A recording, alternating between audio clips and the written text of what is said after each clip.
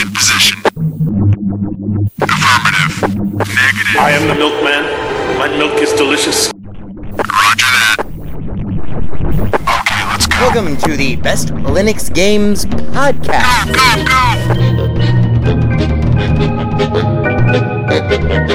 The best Linux games, the best games available for the GNU/Linux operating system via the mechanism and distribution network known as Steam, brought to you by Valve. After 700,000 years, yes, gaming has come to Linux, and beyond that, it has come to Linux in the form of an egalitarian Linux-like platform, Steam, an open marketplace in which everyone, total meritocracy, everyone, regardless of size, amount of money, regardless of amount of developers, and prospective sales, if you have a game, and it is good, then give it time, and it will thrive, and you will be rewarded. That's right, ladies and gentlemen, it's Saturday, and that means it's time for one thing. It's time for the podcast where the quality goes in before the name goes on. You're listening to the Best Linux Games Podcast, a companion piece to the Steam group of the same name. Find us on Steam, join us on Steam, and friend me on Steam. My name is Skooky Sprite. I am your host. In case this is your first time here, the ground rules for everything that we do are very simple. We have news, we have the latest titles that we are interested in, of course, features, kind of in-depth looks or reviews, and then we have, of course, everyone's favorite, the deals! The best games that you can buy for as cheap as possible. If you join us on the group, our recommendations are curated with the sole criteria of it must run on Linux, and it must be really good. These are recommendations only, of course. Not complete reviews, which generally will follow, especially once they get some other mofos on this show. And as always, the content that awaits you ahead, it may not be appropriate for members of all species, races, genders, classes, creeds, and especially might not be age or work appropriate. So, it begins. Let's get the Linux gaming on, bitches!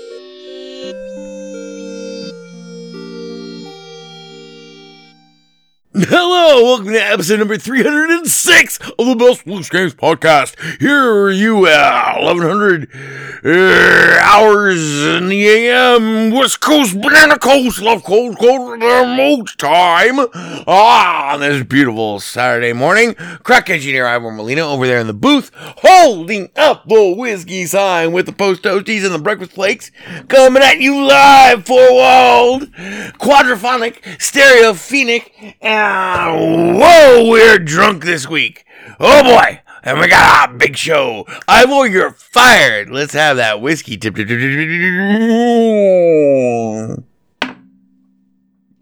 that's good, right? Oh boy. Oh, that'll put the sizzle back in your steak. Oh boy. Because who doesn't need whiskey at fucking 11 o'clock in the morning? West Coast, Pacific Coast time. That would make it, for our sequel friends, and fuck this drive time radio bullshit bit, Ivor, you're fired. Sorry. That would make it for our sequel friends, the one true time and date format. 2020 09 05 at just around 11:10 a.m. Pacific Coast time. Coast with the most. Ivor, you've been fired. We have a big show for you this week. I have no idea. Oh, that's right. I forgot to mention. This week, we decided to do, and this was careful planning on my part. It required delicate synchronization and scheduling. The nuance that went in to the organizational challenge involved in putting this particular episode of this show together in this specific way rivals that of the Apollo space program. I mean, for reals. The one thing that we knew that we need to have happen for this week's episode is for me to get insanely crazy shit tore up from the floor up backwards ossified, which is bezossified, completely fucking wasted. Oh God, so drunk. Like, you hit me with a fucking frying pan, and I said, ding! Dinerino! Oh, anyway, so managing to work that into my busy schedule of playing solitaire, working on card tricks, and staring despairingly with abject just, I don't know, despairingly with abject nihilistic disinterest into the hopeless void, the gaping maw of the hopeless void, which opens, yes, right before our very eyes. Yeah, I'm very drunk this week, so show might be a little interesting. We got a lot of shit this week. It's actually a very big show. Luckily, Ivor, you're fired. Ivor, crack engineer and calendar juggling managerial expert. Ivor Molina, talent wrangler, batshit harvester. Old hand, keeper of the keys. Crack engineer Ivor Molina. The envelopes and the many EQ filters. And the never anything done on time. Anyway, you're fired, Ivor. Yeah, so we managed to make sure that we're very, very, very drunk this week. So let's get straight to the show. Like I said, we got a lot of stuff to cover. Let's get straight to the top stories. First off, our feature this week. Whoa, let me see if I can say that again in English.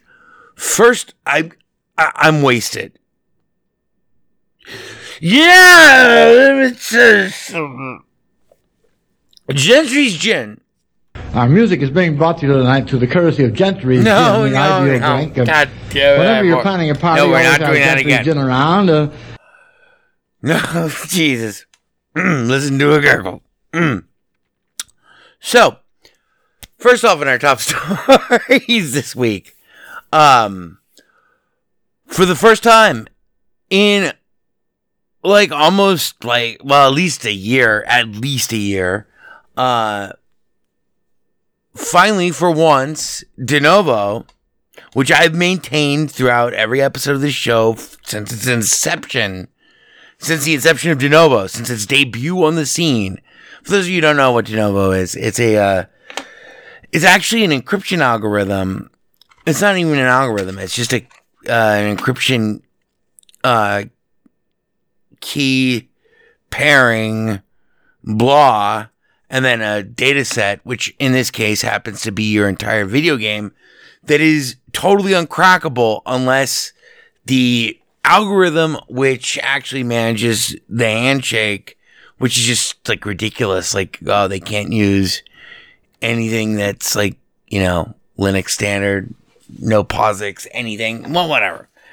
I'm not going to get into a debate about De Novo because I don't really know much more about it other than it's fucking fundamentally evil, and that for I want to say almost 18 months, maybe 2 years, everyone and their fucking mother, anytime a game has appeared on the Steam store for Linux, regardless of, whatever level of Proton we're talking about, pre-Glorious Egg Roll or post-Glorious Egg Roll, it doesn't matter. If it doesn't work, everyone always blames De Novo. Now, just because, and I've gotten into arguments with every one of my listeners about this over the years. Well, at least over the last 12 months. At least, bare minimum.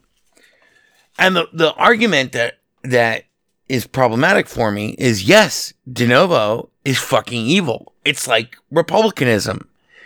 At this point, it is, a monstrous, cancerous, ulcerous growth that is, blah. But unlike republicanism and unlike the GOP, de novo really has a limited sphere of influence. So while it's like fundamentally bad in principle, the basic premise of de novo is that it's inverse ransomware. It's like CryptoLocker, but you pay them to enslave you to CryptoLocker, which, by the way, as I've always maintained on this podcast, and I can tell you the first game that did it, it was Day X Mankind Divided, and the de novo was bad, and then the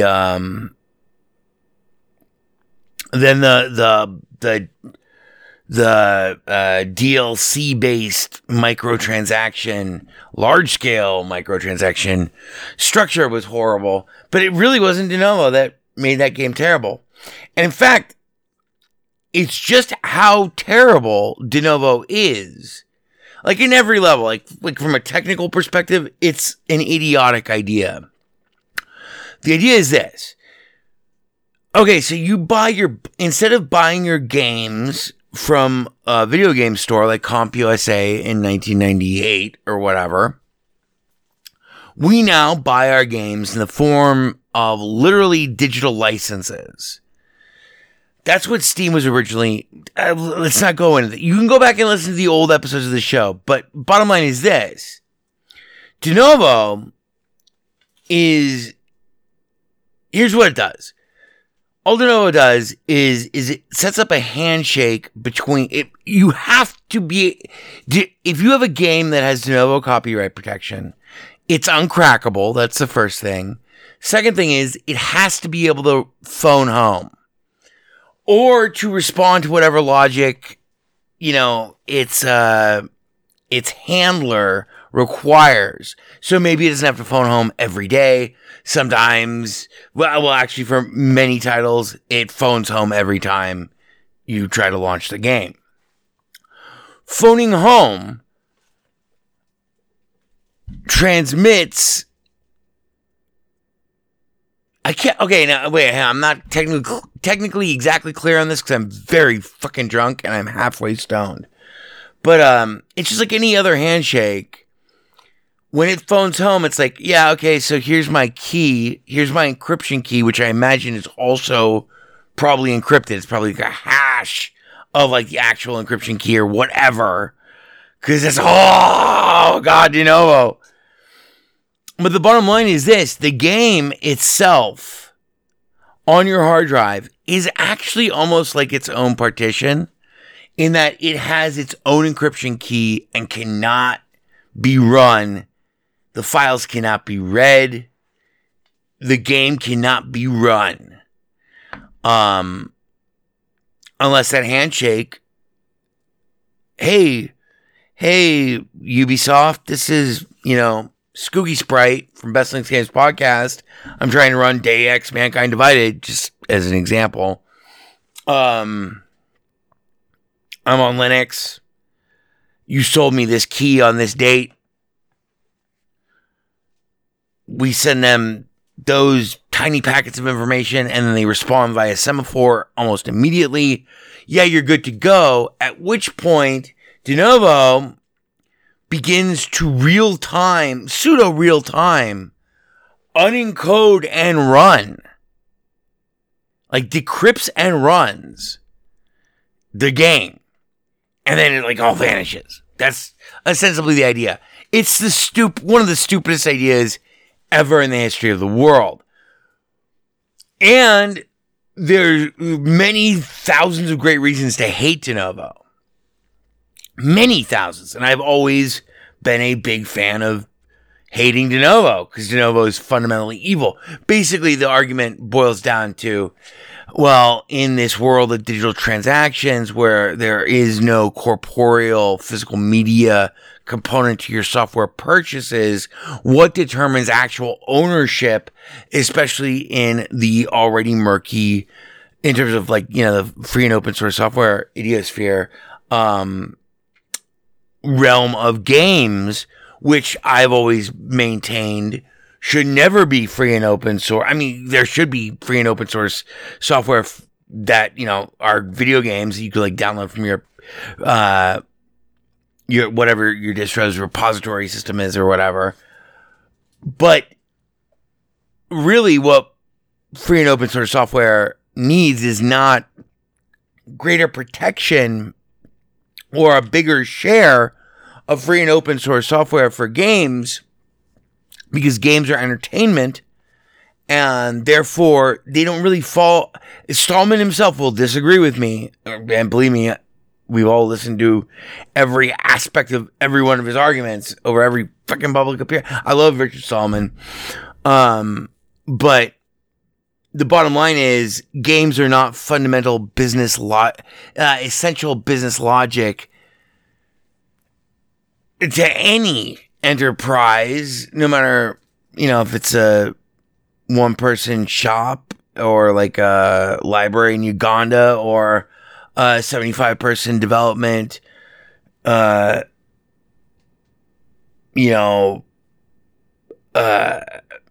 Unity fucking farm, be it all located in one physical location or distributed like all across the entire world.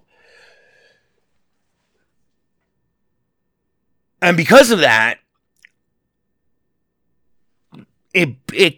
games fundamentally break the FOSS, blah. But where it all balances out is what we should be focusing in terms of like the Linux community. We should be focusing on getting,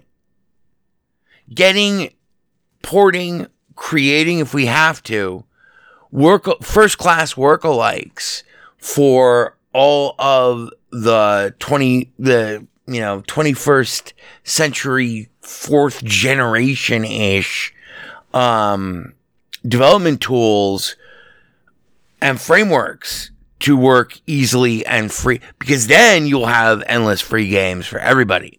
But that's, the big picture. Anyway, everyone hates Denuvo, so do I. But many people have blamed Denuvo when it's not been the problem. This is the first time since I'm going to say it's like, if it's not the very first time, it's like in the top 3 times ever. And I'm not going to go back and look at the archives. That was Ivor's job, but he's fired. He's useless. Marvel's Avengers. Online, massively multiplayer, role-playing game, beat-em-up thing, featuring all the characters that they killed and respawn, summoned like fucking Diablo town killers over and over again, just to make you pay one more time. Well, as of yesterday, they dropped Marvel's Avengers, which right now I guess is like the biggest video game, blah. I bought a copy. It does not work. And for once in the miserable life of Denuvo, which is just like, it's like the Trump administration, it's a history of shit. Endless shit on top of shit. Like, reason number 1 through 50 why this is like the worst idea, and then, the flow chart of this decision chain goes from like worst idea of 50 to like an endlessly unthinkable, improbable chain of decisions, all on that level of Stygian fucking stunning incomprehensibility or whatever the fuck. I'm very drunk. Did I mention that? Right now, as of this morning, Marvel's Avengers, which I have yet to return, is completely broken, and it's completely broken by Denuvo. And this is after they pushed 3 updates for this game in the last 24 hours. Yeah, I want to say the last 24 hours. Right? Yeah, it's Saturday. Game came out yesterday. Pretty amazing. And what's even more concerning, and what really bothers me about this, is that after they push this update, it's the game may be exhibiting behaviors that made Linux users so very fond of Denuvo back in the day when it first really debuted on Linux via Proton. After, Proton came out, then we started to see games that, had Denuvo from before, like from a year before, 2 years before. Suddenly they were now supposed to be playable on Linux, but they didn't work. And beyond that, the thing that really made everyone hate Denuvo was not... I've never had a really... And I'm sorry, friends of the show from the Discord channel and stuff. Most of you are pretty new, actually. But I've never had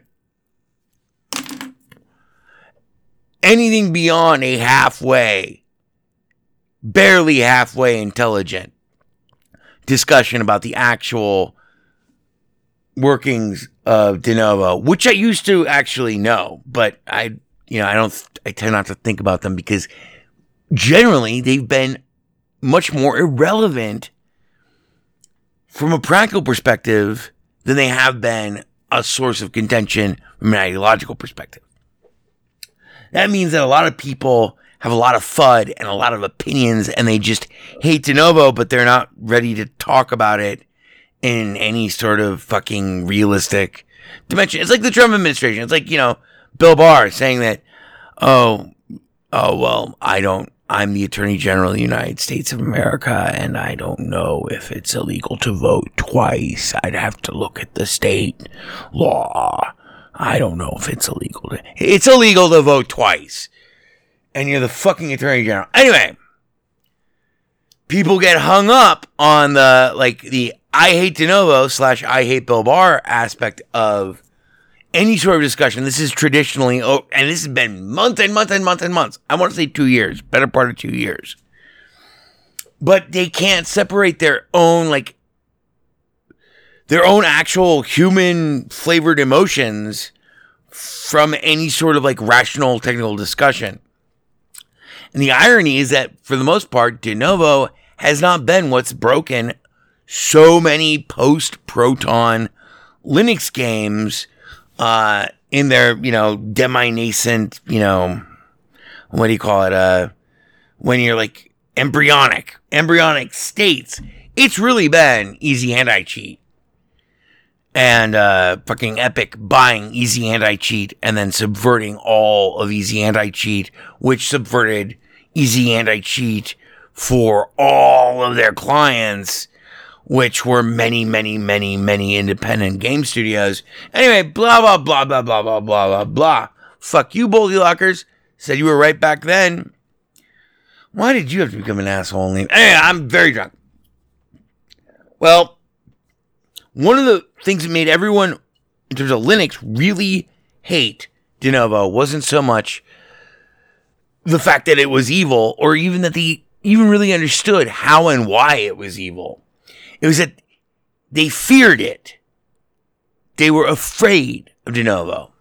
And why were they afraid of it? Because for several major AAA titles that finally made their debut on Linux, just post-Proton, Denuvo would freak out when it phoned home from being launched inside of your Steam client on a Linux machine using Proton as a compatibility layer. It would phone home and report, I am being held hostage by an alien hacker computer. They don't even use fucking backslashes. They use slashes. This is a madhouse. Please find me. Here's my GPS coordinates. Shut down this account and ban it permanently, not just from your server, not just from this game, but from shared whitelists across the board that, were there to monitor Denuvo denials when Denuvo phones home.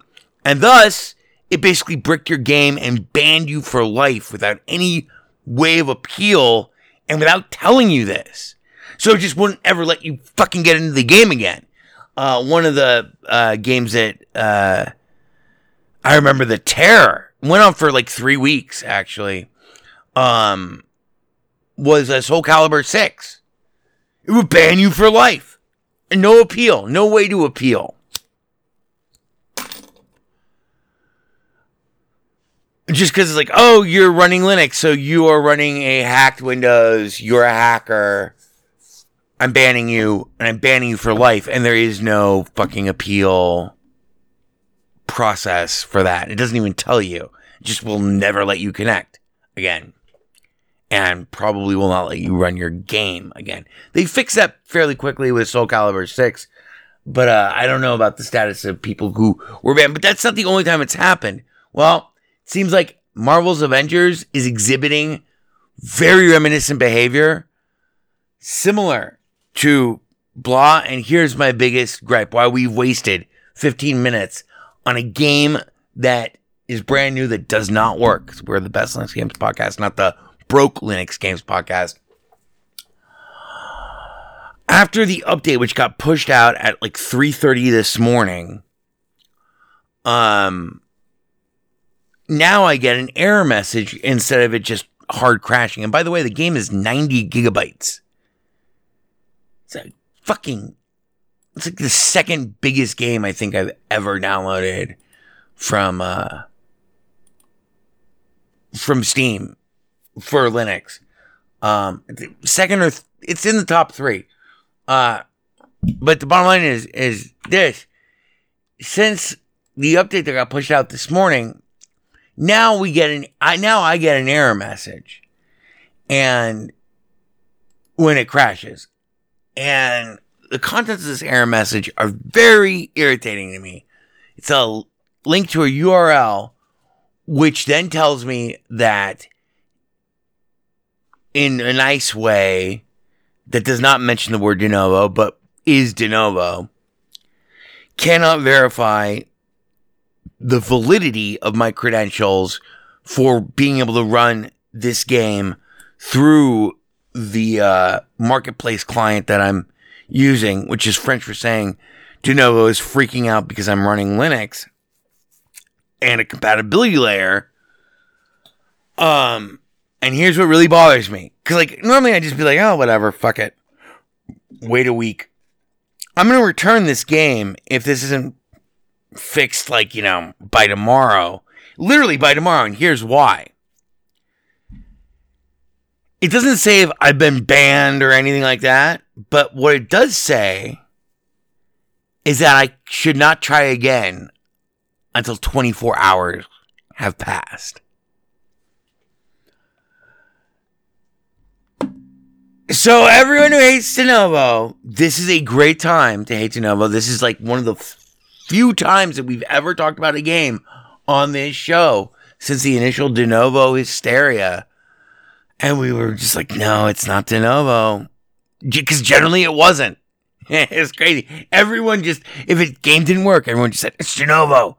Even for games that did have de novo wasn't the problem. It was go back and listen to, episodes from 2 years ago.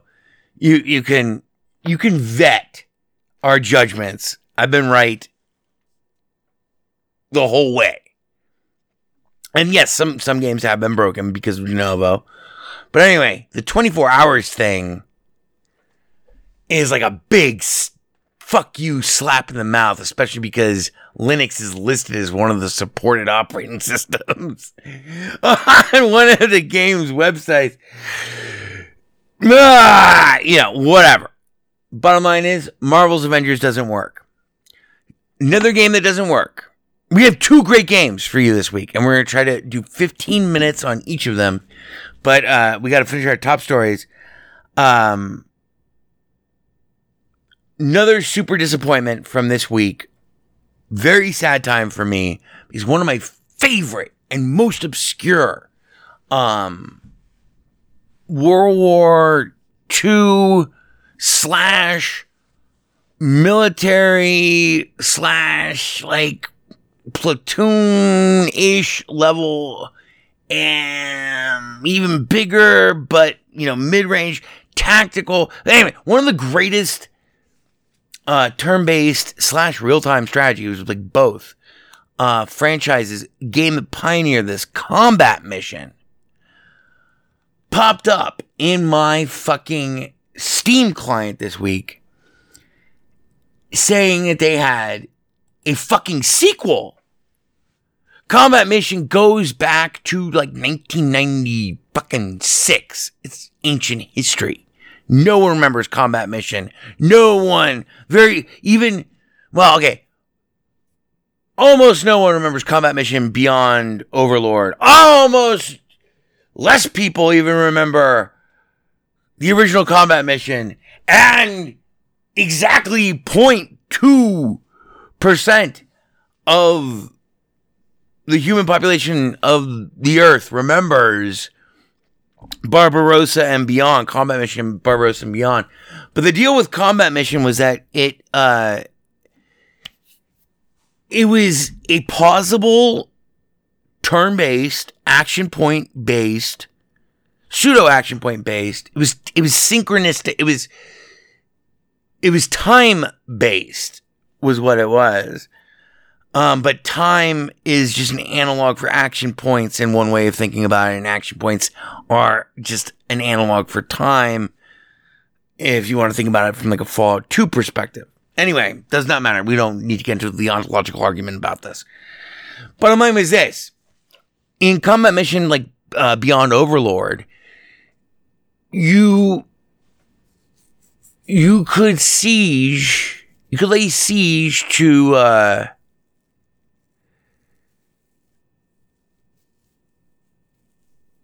what the fuck is the name of it? God damn it, I'm losing my mind. You lay siege to Paris, and you would have to fight it block by block. So the entire map would be like 7 blocks of, 7 to 14 or maybe even 30. That's a little ambitious because this is a long time ago. These, 7 to 13 square blocks of actual buildings, architecture in Paris, like at the Arc de Triomphe, right there, like, and I can't remember which way you came into Paris, but you were liberating Paris. And what that meant was you could highlight all of your soldiers. All of this was in very early 3D. And your soldiers were really small. And that meant that they could fit inside of buildings. And that meant that you could actually access each individual aspect of each soldier down to like the very last tiny. You make them lean against a wall and peek around a door frame. And then meanwhile, you're doing this for like 30 different guys. You got one guy who's like fucking just spraying madness from a fucking grease gun, trying to give cover to everyone else as you move them across the street. And, you pause the game, you give the order, you select whoever you want, you give the order, you tell them how you want them to do it. Sometimes they're like, blah. And if it involves machinery, like if it involves getting into a tank or operating a gun or etc., you tell them how to do that in an individual basis, but you start in broad strokes. And this meant you could do like 7 stories of room to room fucking invasion, fucking siege shit with like fighting off Panzerschrecks that are being, fired from bazookas being fired by like Vichy France, fucking Nazi fascist supporters and shit as they try to hold out, whatever. And you could control every aspect of every individual member of each individual unit, and you could even form them up into massive groups. But it was really great. It was best because it was the exact game that no one ever makes. Just between like a battalion, it's somewhere between a platoon and a battalion. And you could have armor in your deployment. It's a combat mission. It's not a and by the way, it was a tactical simulator. It had artificial intelligence that was pretty good. It was always different every time you tried anything. And that was the best military game I've ever played in my entire life. Sadly, the good news is the franchise is still alive. It's being developed by someone who I've never heard of before. The franchise is still alive, and they're still putting out Combat Mission games. By the way, Combat Mission also famous for having the world's worst fucking name for a franchise of all time. That's the name of the franchise. It's called Combat Mission. Then generally there's a colon, and then there's the, campaign or era, and those denoted the sequels. So it's nice to see that Combat Mission, oh fuck. Ivor, you fucker! Combat Mission Shock Force 2 carries on this details-oriented. If you wanted to, get five guys out of an APC or get them into it, you had to, get them into it. But, it had shortcuts that made it very easy. But let's say you guys, as you're running, these 6 guys up to the back of an APC with its ramp lowering, say you're in the middle of a street and you get ambushed from the side, you get flanked. Now all of a sudden you need to delegate 3 guys out of this group of 6 who are going to fucking immediately not get into the APC but set up a field of fire, basically a sacrificial field of fire for effect. Or while another one of them grenades, or you could stop everybody, but really realistically, it depends on what your objective is. And then you can pause it as you give those orders. You select whoever you want, the 3 guys. Anyway, that's what Combat Mission does not work on Linux. Not at all. The new one does not work. The quote-unquote new one does not work at all. I did mention I'm very drunk. By the way, this morning's show is being brought to you by Gentry's Gin, the ideal drink. Listen to it gurgle. Anyway, that's the whole de novo. So Avengers is broken. It sucks that Combat Mission Shock Force 2 is also broken. But we have 2 games for you that are not broken, and both of them are fucking amazing. One of them is a major deal. Ivor, based them with our feature. Our feature this week, by the way. Oh, well, I'll hit you up. Hit him with it. Oh my god. It's Bolivians. Never gonna let you down. I can read your mind. This week's feature. I can't read you. I can't read you. I can read your mind. Take it, Kooky. I'm beginning to sober up and it's scaring me. Our feature this week are 2 games. One new, one older, but now finally runs on Linux and is on massive sale. Let me tell you about the one that's on. We'll just tell you about both games real fast, and then we'll try to do 10 minutes talking about each one of these games and what makes them so special. Not reviews, not even a fucking, blah, but a big, in-depth exploration, because both games have not had either of these games for longer than 4 days, which is one of the reasons why Friday seems, I can't believe that yesterday was Friday. I cannot believe that today is Saturday. And I refuse to believe that tomorrow is any day other than Wetherday. It's true. I'm sure that Mitch McConnell and his master Vladimir Putin will back me up on that. Cocksuckers. Cocksucker! So, we have 2 games for you. First game is the game we'll talk about second, but we'll mention it here first because it's called Star Wars Battlefront 2 Celebration Edition, which now, through September 7th, is 70% off at $11.99. We'll get to why you want to avail yourself of that deal as soon as possible, or why you might. Actually, why you should. why I would highly recommend that in a moment. But first, we're going to talk about a much less showy,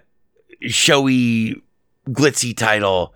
Definitely one of those titles that back when I used to have to cover E3s, it would be in like the back of a room that was shared by like 16 small developers. And it's one of the best games that I can recommend.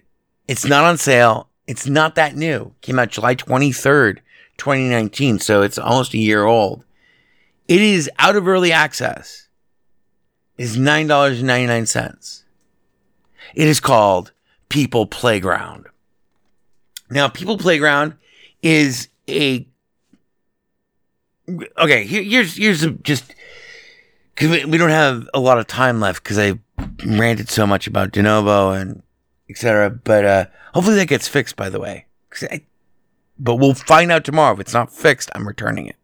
Because I can't keep notes of like when it was last 24 hours. Anyway, so People Playground.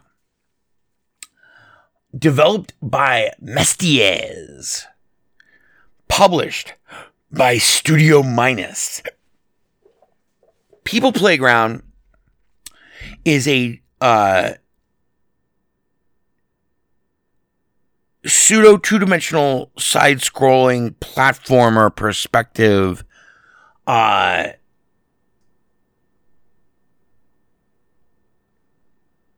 incredibly moddable. Like literally you can just, it's very easy to create mods for this game without any like real, like you don't need, because it's two-dimensional, you don't need like to be great at like graphic design or anything like that, you know, blah. You don't even really need to be that great at coding. It's pretty fucking easy.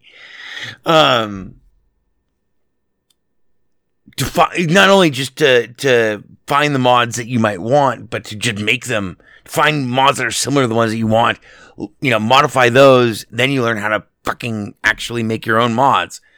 From my Snakey Bakey, which by the way, this game, recent reviews, overwhelmingly positive 1,349. All reviews, overwhelmingly positive 11,799. So, here's the deal. There used to be a game, I can't remember the name of the game, but it was for the iPhone when the iPhone was like only like 3 years old. I think it was called like Owies or like Ouch Man or something. And People Playground is basically the same game. In that iPhone game, it presented you with, you could drag a ragdoll and put it in position and pose it however you wanted. And it would be a ragdoll. And you could make an entire level around it using either rigid body or non-rigid body, basic game physics. So that means that like when you start the simulation, all of gravity clicks in, and the things that are not rigid body basically meaning you could think of them as being nailed to the wall. So like you could make like floorboards and mine cart tracks. This is all in 2D. And you know, those would be rigid bodies because you'd want those to be the floor, quote unquote, the floor. Meanwhile, you would have, a ragdoll, you know, puppet. 2 arms in a faux T-pose, but because he's two-dimensional. You know, and he's got one, you know, he's like in layers. He's like in layers of paper. You know, like his right arm is in front of his right hip if he's standing, you know, with his hands at his side. And his left arm is behind the right arm and the right hip. If you get what I mean. Well, the goal of this game was to basically create Rube Goldberg contraptions that cause the most physical damage to individual body parts on your ragdoll. It also gave you, so like you would, build this whole level or whatever, and then you pose the ragdoll so that like when he dropped, he would then propel himself either via just gravity, like, I'm going to face plant it down a fucking, 70-degree ramp with, little mini stairs protruding from it that will launch me by breaking my neck via my nose as I hit it going, 15 miles an hour with my face, which breaks my neck and causes the rest of my body due to inertial physics to basically somersault in the air because my legs are now thrown forwards from behind and, away we go. And then into the bowling pins, into the buzzsaws, into the plate glass windows, into, destructible boxes, into, whatever, et cetera, et cetera, et cetera, et cetera, et cetera, et cetera, onto a little red wagon that is set at an incline and has, a detector so that when I land in the red wagon, if I get kind of proximate to it, if I'm mostly in it, it'll register, it'll see me in the red wagon, and that'll release the brake, and the red wagon then begins down part 27 of our, Rube Goldberg death trap. Most of what I just described could actually be done in that old iPhone game. It makes me sad because doing a, not a ripoff and not a clone, but an improvement and a modernization and a more fully featured and modernized version of that game was one of the big game projects. I've got last 4 years, 5 years, I have 3.5 major game projects that I really, one thing or another has gone in the way of me completing them. But I really wanted to do this game because it was such a robust canvas for your imagination, even just on the second generation iPhone, which had very little memory, very little space. You could even use the camera on the iPhone to take a picture of someone and then isolate their face in the game and just staple gun that right on to the mannequin that served as the corporal realization of your sadistic, darkest fantasies and inner rage-fueled, passive-aggressive, Rube Goldberg-like evil genius, maniacal inventions. Because it was all about therapy. It was all about teaching. That guy. Anyway, People Playground. So that was literally 15 years ago when I played that other game.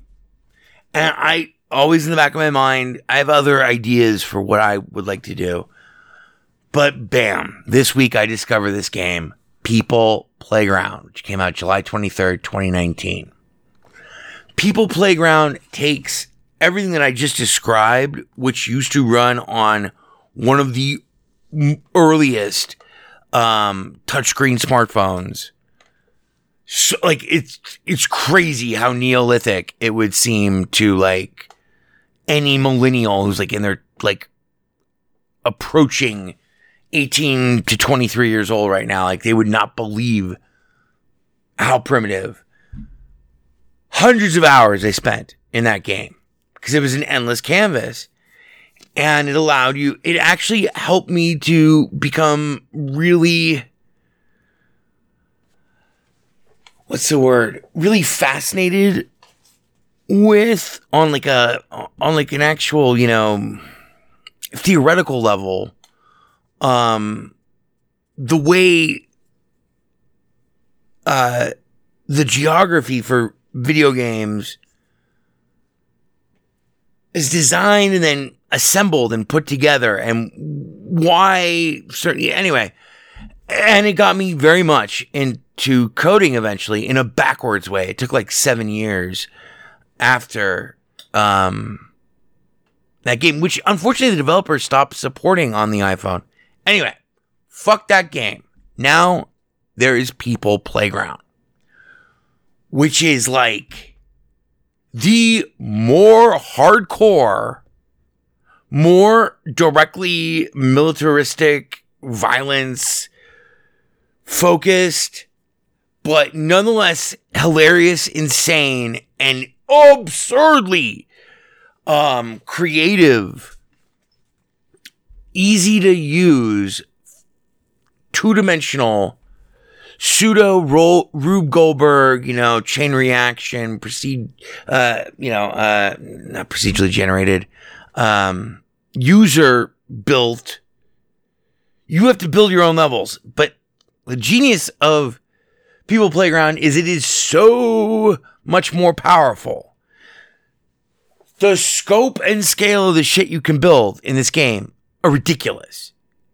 Beyond that, the actual nuances and complexities of the ways in which you're able to interact with objects, make objects interact, and or also incorporate very sophisticated logic circuits,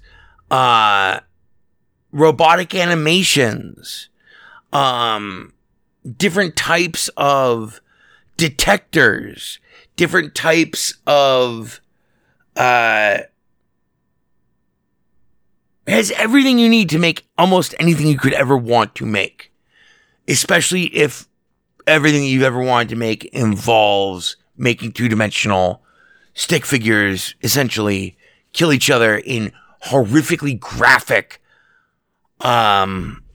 ways. Hopefully you're a little more creative than just, because you can just spawn two guys, pause the simulation, attach whatever fucking insane assault rifle or flamethrower or missile launcher to the hand of the one guy, then unpause the simulation and control that guy's hand and make him shoot the other guy with the rocket launcher. That's simple.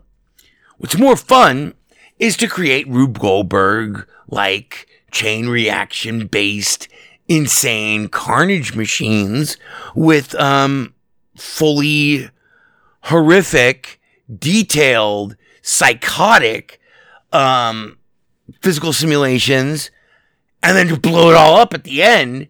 But even better is to save them. So here's the deal. Before we go further with this, we're gonna go an hour and a half or an hour and 20, Ivor.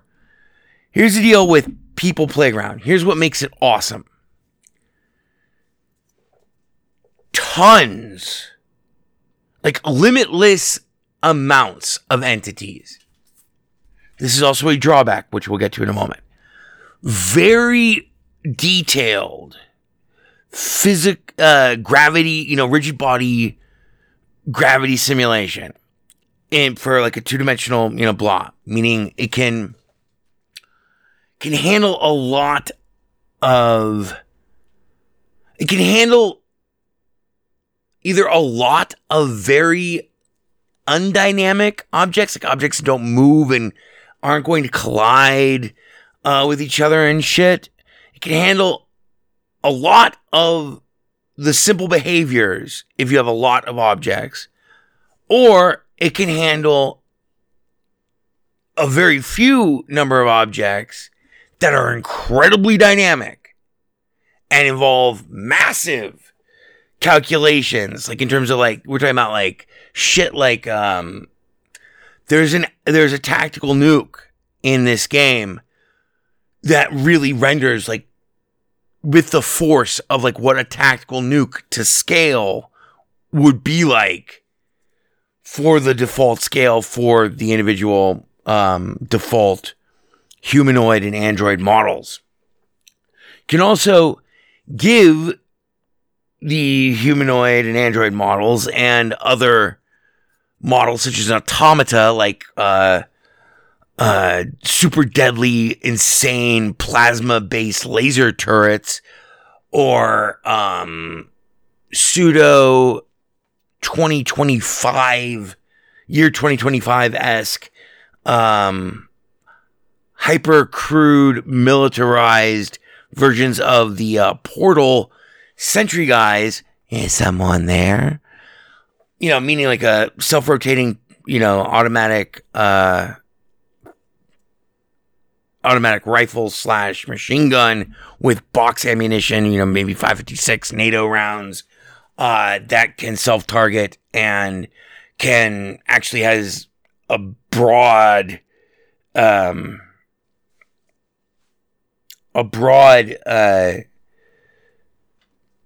damn it, what's the word I'm looking for? It can look all the way down to like immediately 0 along the Z-axis. So it's like staring at its quote unquote feet. So like underneath its tripod, you can go from there all the way to 360 degrees along the X-axis. If you're talking about like, so, you know, because it's 2-dimensional, there's a gun pointing out of a box on a tripod. This gun has its own built-in logic. It can look 360 degrees at any given time. It can't look in all those directions at once, but it can scan. So it has like a basically limitless.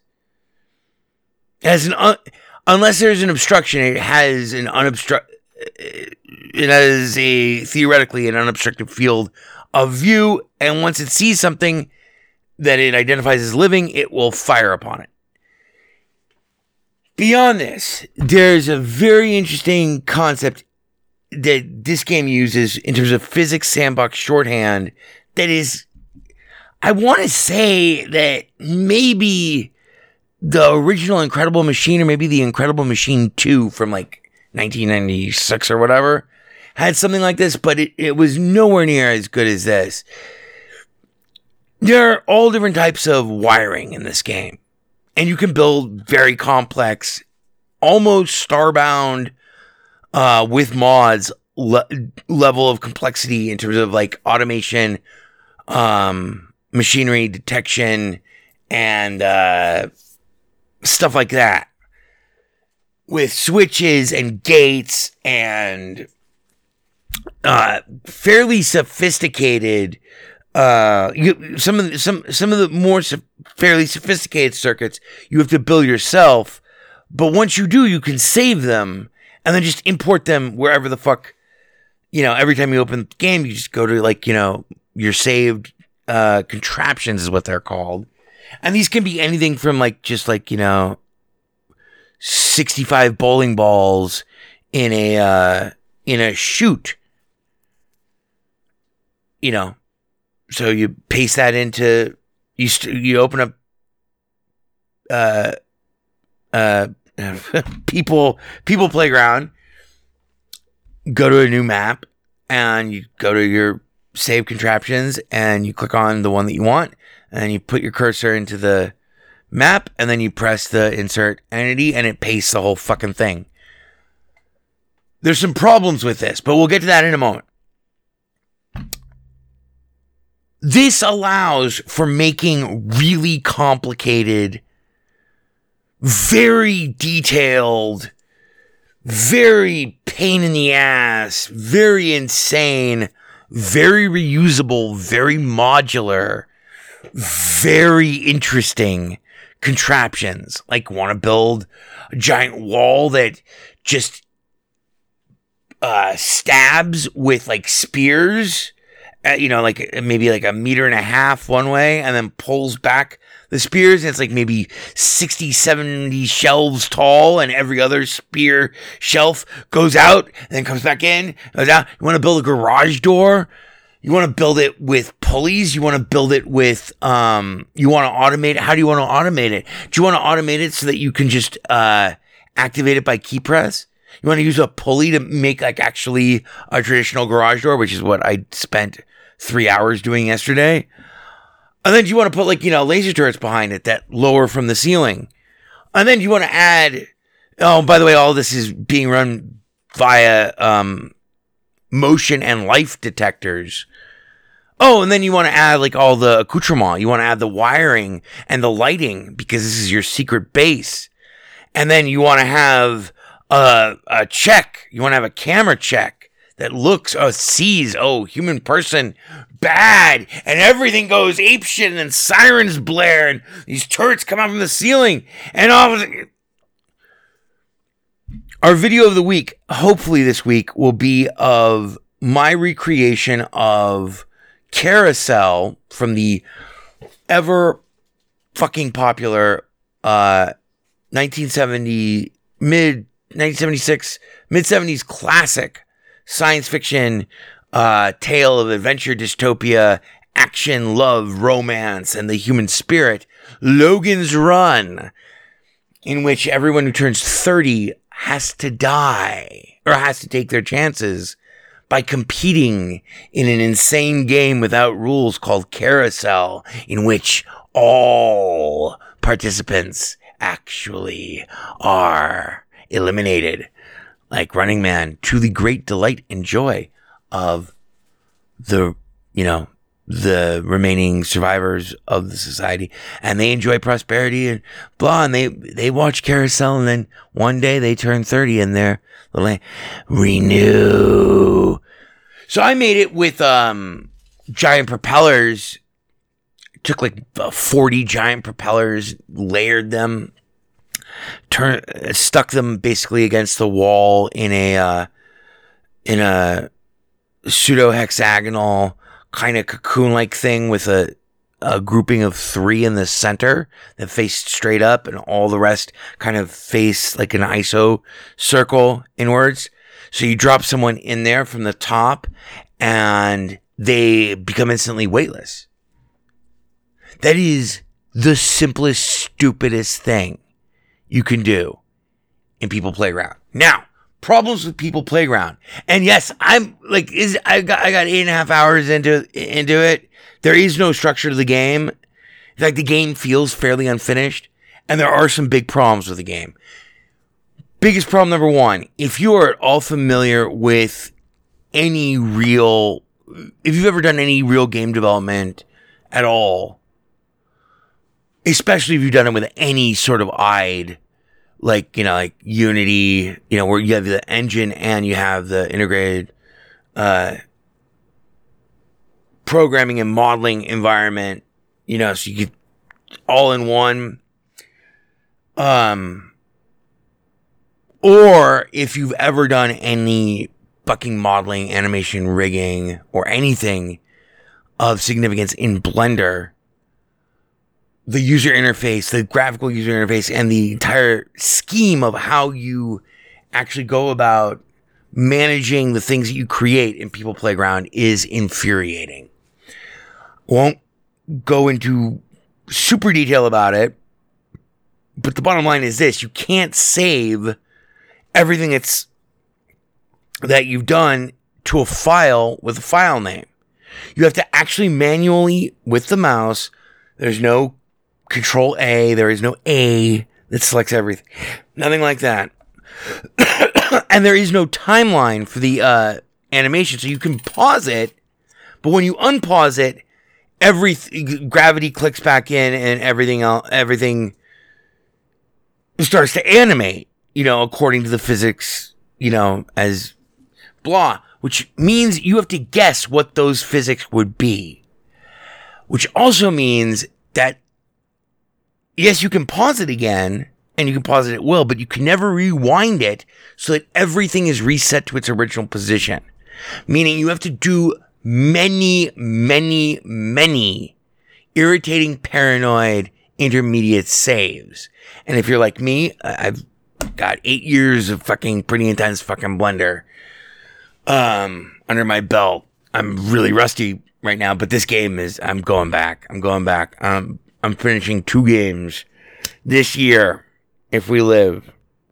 I've been so inspired by this game. Anyway, the bottom line is People Playground.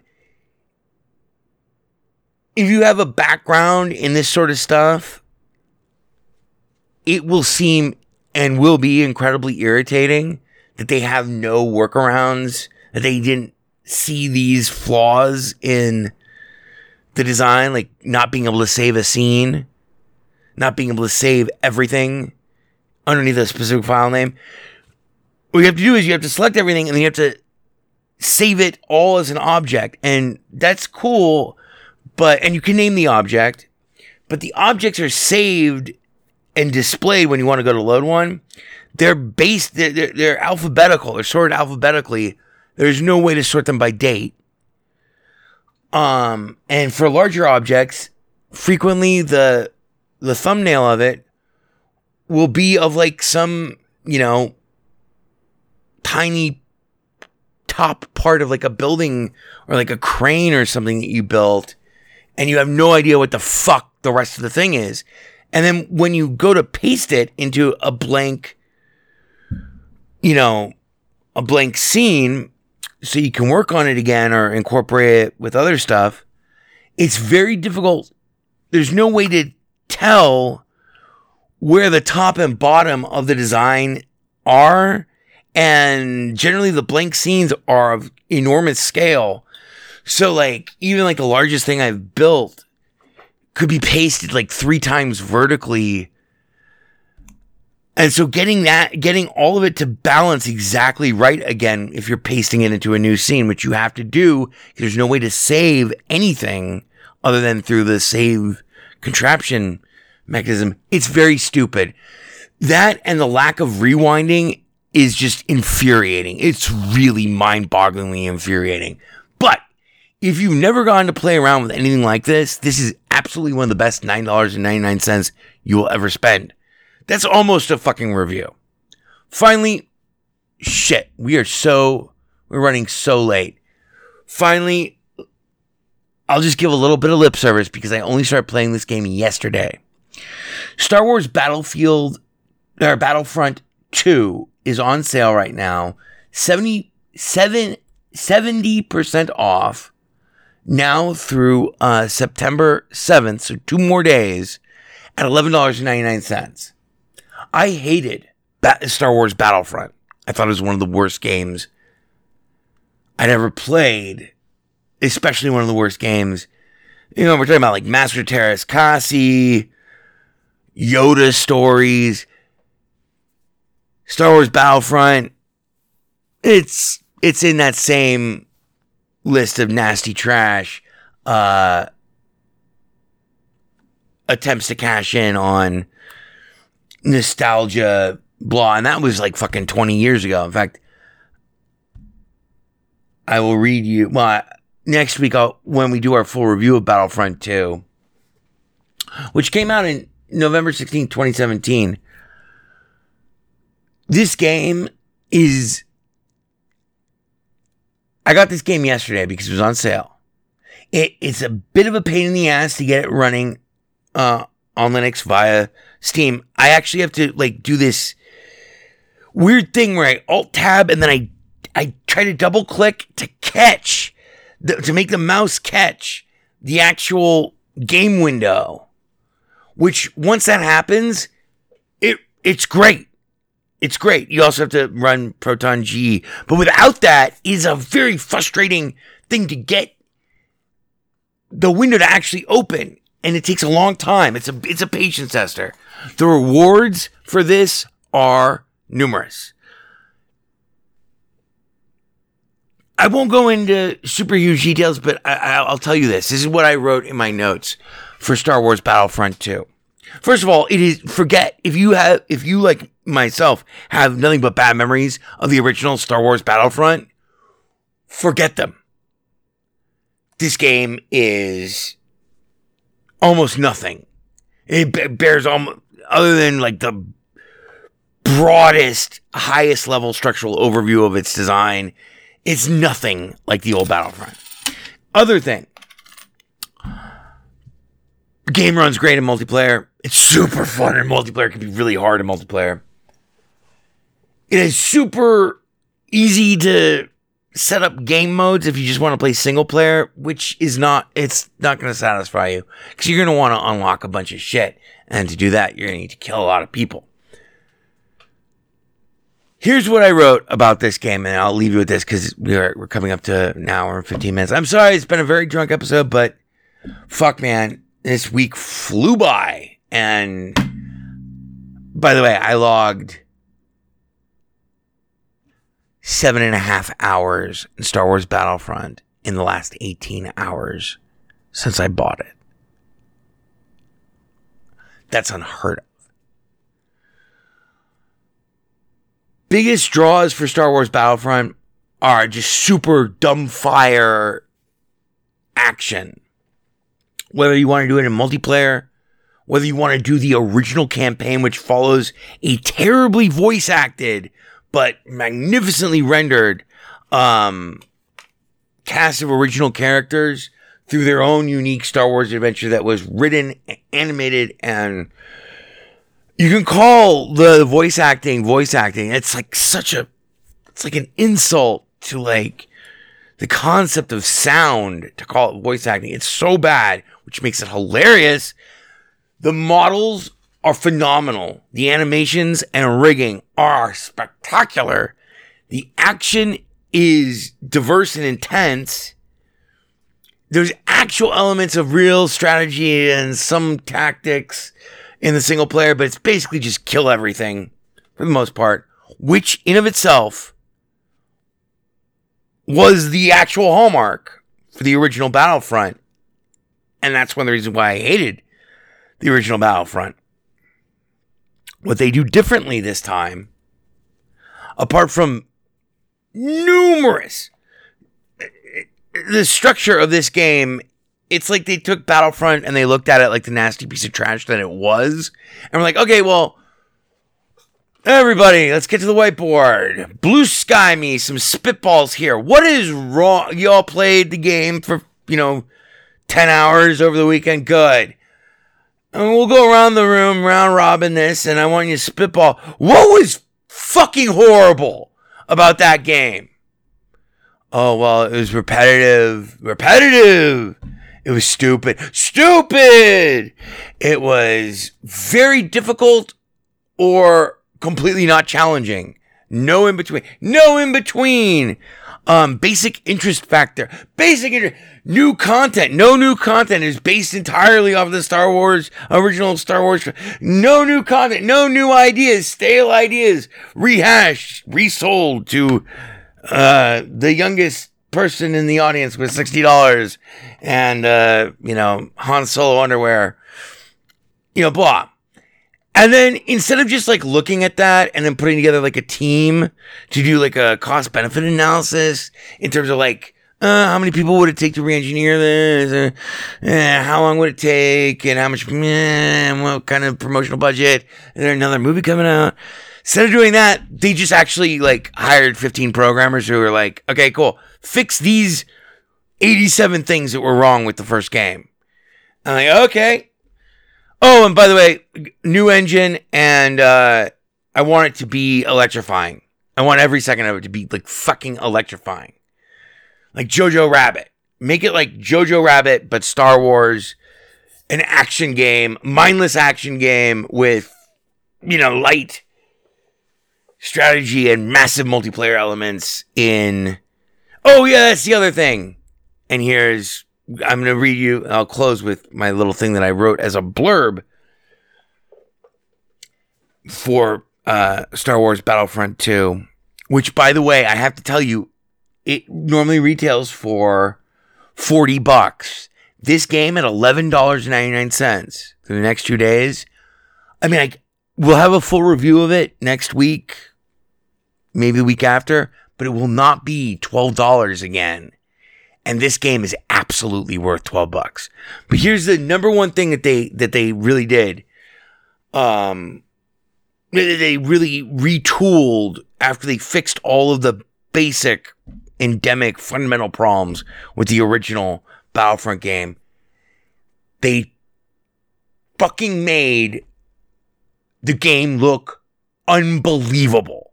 It is Star Wars the porno.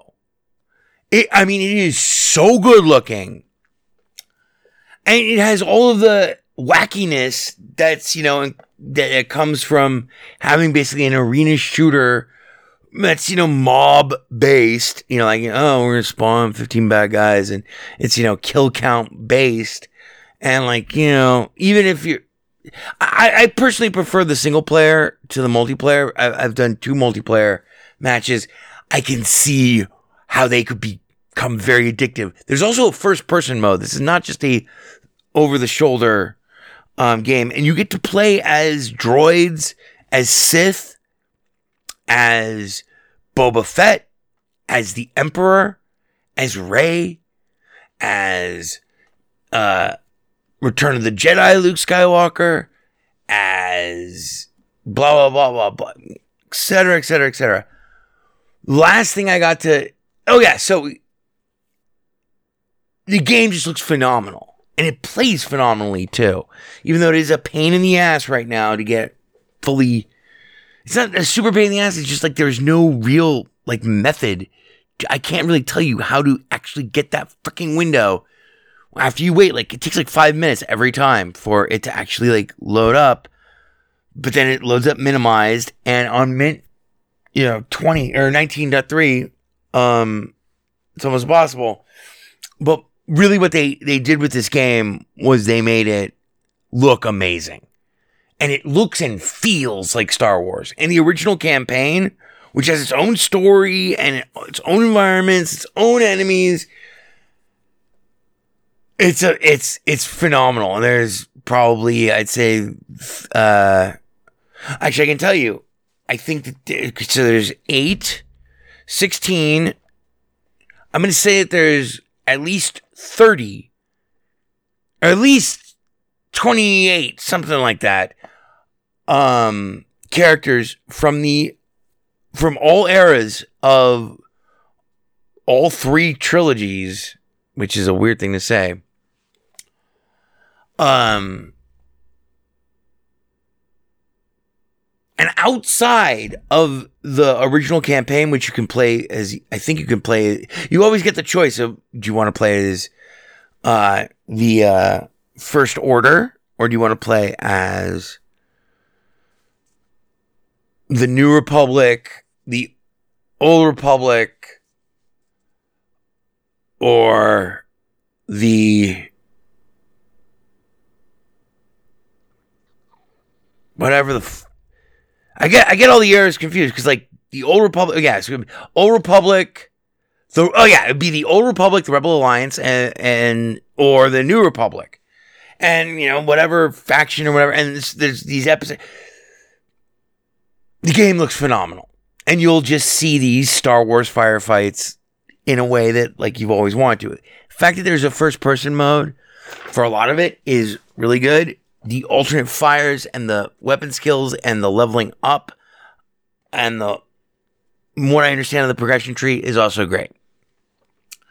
One last thing, and I'm going to read you this little blurb that I wrote. But the thing that I did right before I started recording this morning, after drinking a lot more whiskey, was I started playing the Starfighter simulations. I started just running first to 100 kills in Starfighter. It's me and a wingman versus until 100 kills. And I did it. I got good at it.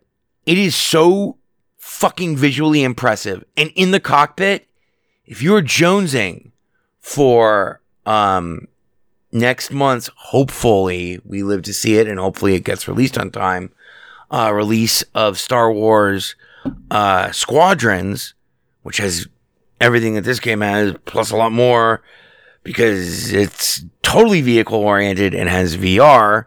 So it's like X-Wing versus TIE, X-Wing Alliance, in cockpit view, but in VR. If you're jonesing for that already, and you've never seen any of the Starfighter stuff in Star Wars Battlefront 2, and you have $12, you like Star Wars, you like action, you need to get this game in the next 43 hours before it goes back to $40. This is a steal at $12. It's a huge download. It's like 90 gigabytes or something like that. But yeah, I cannot. So what spaceships can you fly as? And by the way, all of these have in-cockpit and third-person views. The control system for all of them is a little weird. But once you get used to it and you shake off, like, the impulse to control it like it's a flight simulator. It's not a flight simulator, but it is a very good and very responsive, nuanced, not super nuanced, but it's nuanced enough. Flight system. What it makes you feel like is it makes you feel like you're in the fucking the first movie with Rey, the only good one of the last trilogy, in my humble opinion. Remember that where they go to the Cantina planet and the First Order finds them, and there's a big battle, and it's air to ground and ground to ground, and there's tanks and all these soldiers and all these X-Wings, and everyone's getting strafed, and there's this lightsaber fight in the middle of it, and there's one of the most amazing shots ever. It's a rotoscopic fucking 360 degree that pairs off into different chase cams that are like inverse kinematically like angle. It's like all of a sudden you're on like the wing of an X-Wing after it flies by you, and it shows you everything, and you get it's amazing. That is exactly what the spaceship combat in this game feels like, looks like, and plays like. It's just challenging enough to be, wow, I can get good at this. Oh, fuck, I'm dead. And still want to just constantly, mindlessly keep playing, blasting the shit out of things. What can you fly as? You can fly as, Slave One. You can be Boba Fett's ship. You can be an A-Wing. You can be a traditional X-Wing. You can be, and these are just spaceship. These are just space superiority fighter craft. There's a whole fucking armada of fucking land-based vehicles and all sorts of shit. You can fly as, you can use Darth Maul's spaceship from Phantom Menace, which actually is probably my favorite because it's the most deadly, I think. You can fly 3 different versions of the Millennium Falcon. You want the L337, you want the Elite one, with Lando Calrissian, who's one of my favorite characters to play as in this game because he's got such amazing skills. And he's got L337. You want to be that one? You can fly that Millennium Falcon. You want Chewie and Han Millennium Falcon? You can fly that one. You want Rey and Chewie Millennium Falcon? You can fly that one. You want TIE Fighter, TIE Interceptor, Kylo Ren's TIE Monster thing, which is like a hybrid between a TIE Advanced and a TIE Bomber, and is an amazingly deadly machine. You want Darth Vader's TIE Bomber. You want TIE Interceptor, TIE Fighter, the straight up fighter. You want the new fighter that they made specifically for this game. You want Yoda's Jedi spaceship from, I think, episode 2 or 3. Maybe 3. Yeah, from the Clone Wars. Done.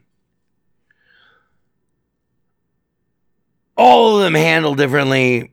Blah. Big problem with the environments, though, for like if you're just going to do, I want to be the first person to kill 100 other fighters, is it has a weird habit of sometimes not spawning in anywhere near anything that the number that it's supposed to spawn in.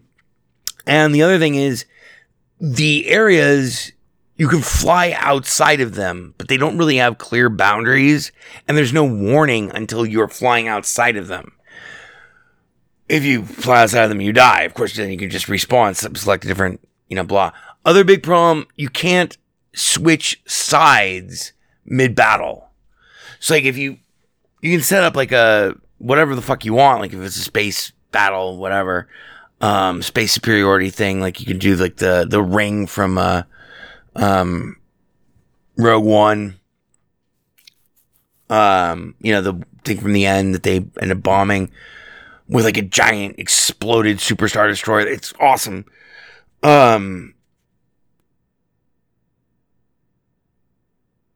Yeah, anyway, I'll read you just this last little blurb and then I'm very high now, man. I'm sweating bullets. I'm so fucking stoned. I accidentally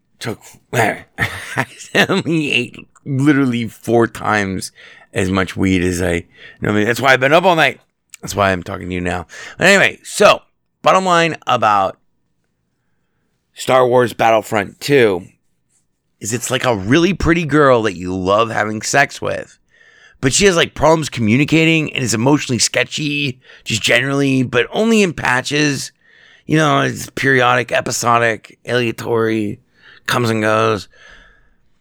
But those two downsides are offset,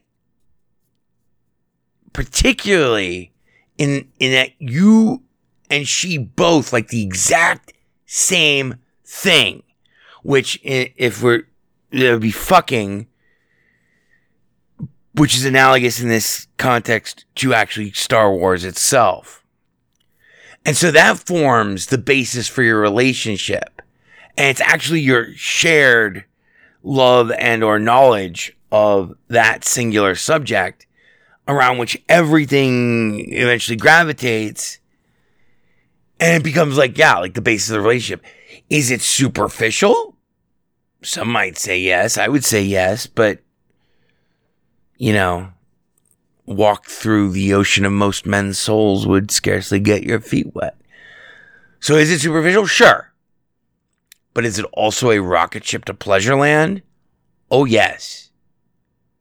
Is it for all time? This feeling of joy? Who the fuck knows? Lick up the honey, stranger, and ask no fucking questions. Bring a blaster. Cheers, catch you next week, where we'll hopefully still be alive and even drunker.